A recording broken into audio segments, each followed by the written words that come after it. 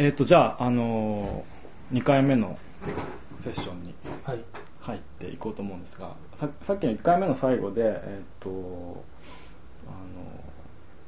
まあ、作者の死は、まあ、作者自体、まあ、例えば作者の脳であるとか、そういうものは死んでいるけど、その作者の身体自体は死んでいない、みたいなことを、まあ、これはもう奥村君がメールで送ってきてくれたものだから、まあ明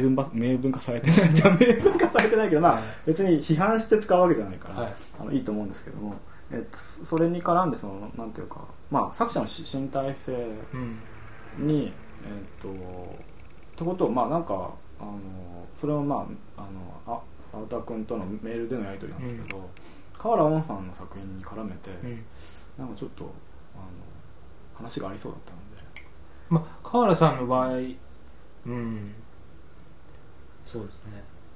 なんかまあ河原温さんってどっちかっていうと自分のプロフィールも載せなかったり、あるいは自分の作品について書かれることさえも、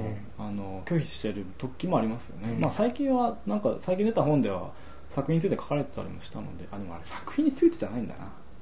作品に関係する例えば時間の話とか、宇宙とか、そういうことが書かれた本だったから、やっぱり作品そのものをこう解釈を狭めるような情報をできるだけ削除というか排除していこうっていう、まあ意思は感じますよね。感じるんですけども、青田さんが書いてたデイトペインティングに、新聞が裏箱にね。デイトペイントが収められている箱の裏に新聞が貼られてるわけです。そうですね。なんかなんか身体的な、まあ、感覚違うか身体性がそこにこう残されているように思うって言ってたんですけど、それって例えばどういうまあでもそうですね。だから河原さんの作品を見てて思うのは、確かにそのデイトペンディングの、もう日付絵画がこうかけられている状態っていう一つの作品の見せ方、あれは河原さんがなんでしょう、夜中から始めて夜中までに作り終わなかったらやつはもう作品として完成させないっていうその日のうちだからデイトペンディングなんですね。でやっぱり箱をだ箱の中でこう開けて作品を取り出してみるっていう状態、さっきの作品って一体何なのか、どこまでが作品かってった時には、そういう彼がまあ、1日以内に作るっていう、で箱のサイズも全部、まあ、きっちりいくつかのバージョンに決めながらやってるっていうことを見逃してていいのかっていうなんか箱と一緒に展示されてたの時もありますよね。だからやっぱりそういうふうにそこまでをって捉える人もいるんでしょうし、あとなんかデイトペインティングを描かれていく過程みたいな、プロセスを写真で収めて、だから多分そこまでをなんていうか、まあ単にかけられたデイトペインティングだけではなくて、その一日のうちにとかっていうこととか、そこにその日の新聞が貼られるとかってことも多分含んで、作品として捉えた方のが多分より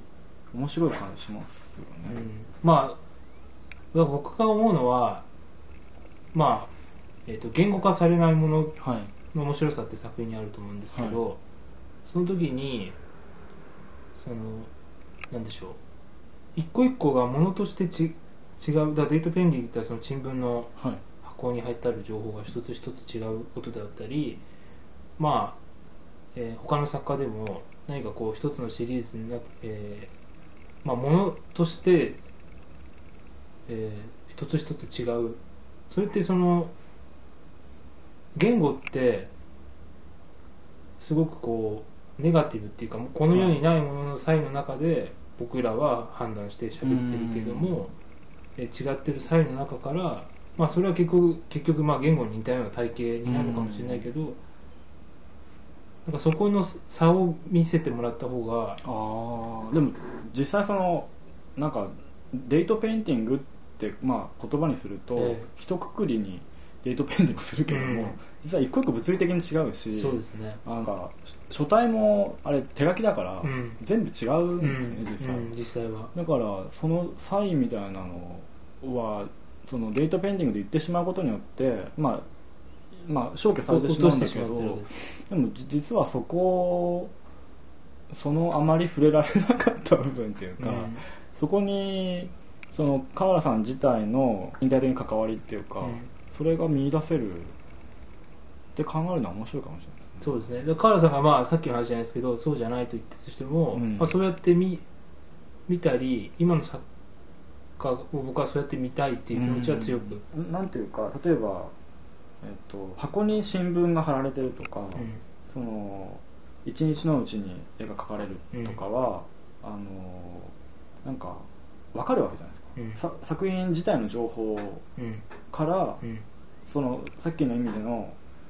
言った時に、単なる絵だけじゃなくて箱もその行為も含めてって考えた場合に、その作品にまつわる情報だけから十分読み取れる、それは意図ではなくてプロセスっていうか、でそれを含んだ上で解釈されるっていうのはなんか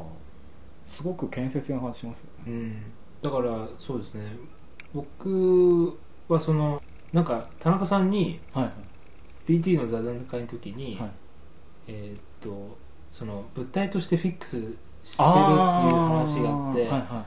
あれを、まあ、実は初っ端にそうだ言われて、ね、あれが僕の中でやっぱずっと引っかかってるんですよね。であの時はいろいろなんか言ってたような気がするんですけど、もしかしたら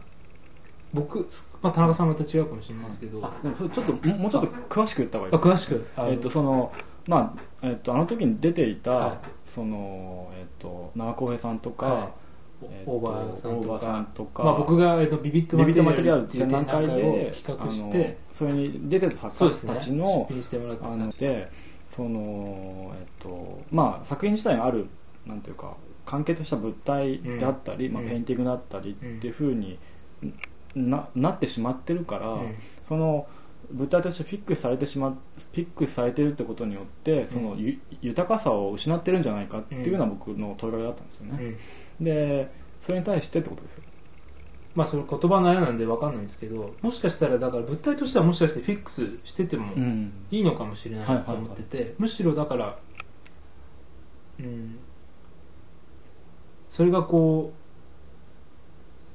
うまあ作家がね違うって言うかもしれないけど、それがなんかいくつかそう作品の群となった時に見える、その一個一個の際で、なんか初めてそういう作品っていうような世界が見えてくるような行為なんじゃないかと、そういうふうに捉えたらそう捉えられるかもしれないですよね。なんか僕はそういうふうに見たいと思ってますね。まあでもそれ確かにそうですよね。その物質としてはフィックスされた作品だけど、それが複数集まることによって、まあそれが言ってみればそのなんていうか、まあプロセスが解除されるような見え方をする場合もありますよね。ってことはまあそのフィックスされてるけども豊かさを失わないで済む可能性はあるなとは思いますよね。ただそのなんか例えば河原さんの話にもうちょっと戻したいんですけど、僕はそのなんていうか物質的にフィックスされてるとは思わないんですよね。でそれはなんでかっていうと、いやなんでなんだろうと思ってたんですよ。でその今のさっきのその粟田さんの話を聞いて、そのどこまでを作品と呼ぶのかって言った時に、デートペインティングをそこに貼られる新聞であったり、その一日のうちに書かれるってことまで、河原さん自体の、まあ、あるいはその一人の人間の身体的ななんていうか関わりが、そのなんていうか作品の中にプロセスとして、見えるような状態なわけじゃないですか。であそこに貼られてる新聞ってその時の新聞だから、河原さんが例えばメキシコにいたら、メキシコの新聞が貼られて、日本にいたら日本の新聞なんですよね。だから言ってみればその日付自体は普遍的なものだけど、実はその普遍的な日付が選ばれる手前に、そのなんていうか河原さん自体のいる場所が関係してるというか、そう思った時に例えば他のプロジェクトも例えばその日一日に自分が歩いたところをこう、マッピングする作品河原さんの作品だったりとか、あとまだ生きているって話を書くとか、まあ何でもいいんですけど、彼の他の営みを含めて全部その体が出発点になってるっていうふうに思ったんです、でそう思うとなんていうか、今まで言ってみればなんだろう、そのまあコンセプチュアルアートみたいな、くくりで見ていたけども、実はその自分がどこにいるのかっていうか、その自分自身がいる場所が、スタートポイントになってるっていうのが、分かってきて、だからフィックスされてないからですよ、まあ、だからコンセプチュアルなんですけど、そのでそこに例えば地図に書かれた線とか、はがきとか、レイトペインティングっていうのはそのていうか単なる証拠品でしかなくて、その自分がいるっていう存在してる位置みたいなことが、多分その作品のコンセプトになってるから、それが最も重要で、でそれってまあみんなそうなわけじゃないですか、みんなどこかに存在してその自分の体にまあ縛られてそこから始まってるっていう、それがなんかそういう風に川原さんの作品が見れた、まあアートさんのおかげでもあるんだけど、今回のこのまあ今の話もそうだし、この対話の前のまあメールのやり取りの中でもちょっと考えてたので、でそういう風に見えた時にものすごくリアルななんかそのなんて言ったの、まあそのまあ身体的な表現というか、リアルな身体的な表現としての作品なんだなと思って、いや面白いことしてる人だなってね、変わらずねまあ僕なんかに言われたくないんだけど、でなんかそのちょっともう一つつなげたい話があるので、つなげさせてもらいたいんですけど、まあさっき言ってたそのまあ、作品を作者の意図に縛られずにところになんとなくつながる感じがするんですけど、例えば作品っていうのは、その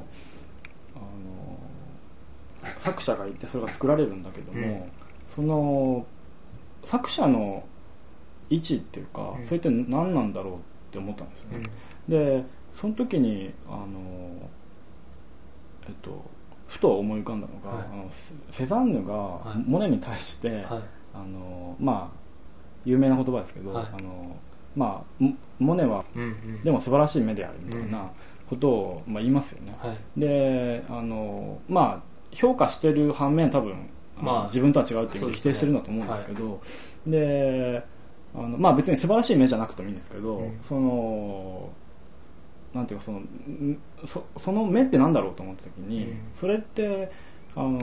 またまその場所にっていうか、まあモネがたまたまいた場所でたまたまその描きたいと思ったものを、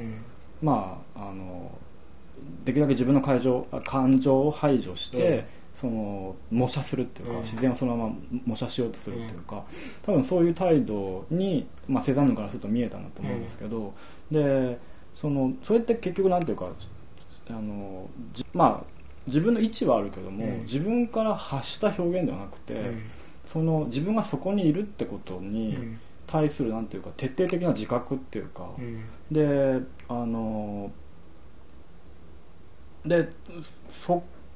多分その河原さんの表現もそういう感じがするんですよ。自分がそこにいるってことに対して自覚的になるっていう、言ってみればその世界の中での位置を自覚する行為っていうか、でそれって何なんまあさらにそれって何なんだろうと思ったんですけど、それはその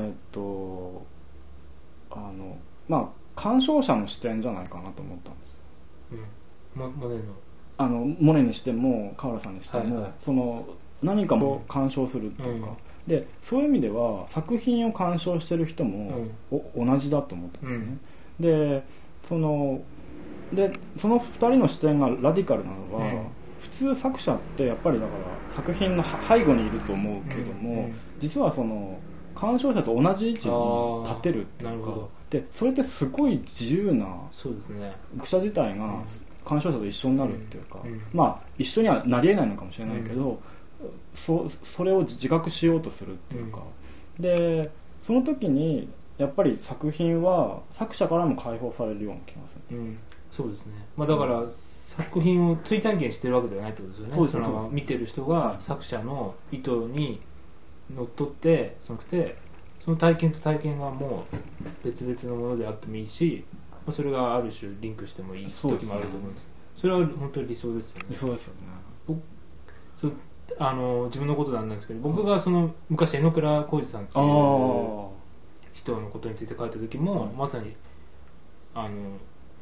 そういう話がしたかった出来事っていう、榎倉さん自身も出来事としての面っていう話もしていて、その出来事に出会うみたいな。出会うってことですね。だから追体験するような行為じゃないっていうことですよね。それ自体が一つの出来事、作品自体が一つの出来事になっているってことです。でもさっきのモネの話言うと、それってちょっと身体というよりかはもうちょっと肉体のものも感じるんですけど、どう思いますか？肉体的っていうのはもうちょっと身体ってなんかもうちょっと意識となんか自分の肉体ともうちょっとこうなんでしょう、植物的な。そうですね、モネの場合はだからまあ本当はカメラだったらよかったんでしょうね。まあそうでしょうね、でもまあそうはなりえないから、やっぱり意識が入ってしまうとは思うけども、多分理想的にはカメラになるとか、もしかするとそれってウォーホルが言ってた機械になりたいみたいなことと近いのかもしれないけど、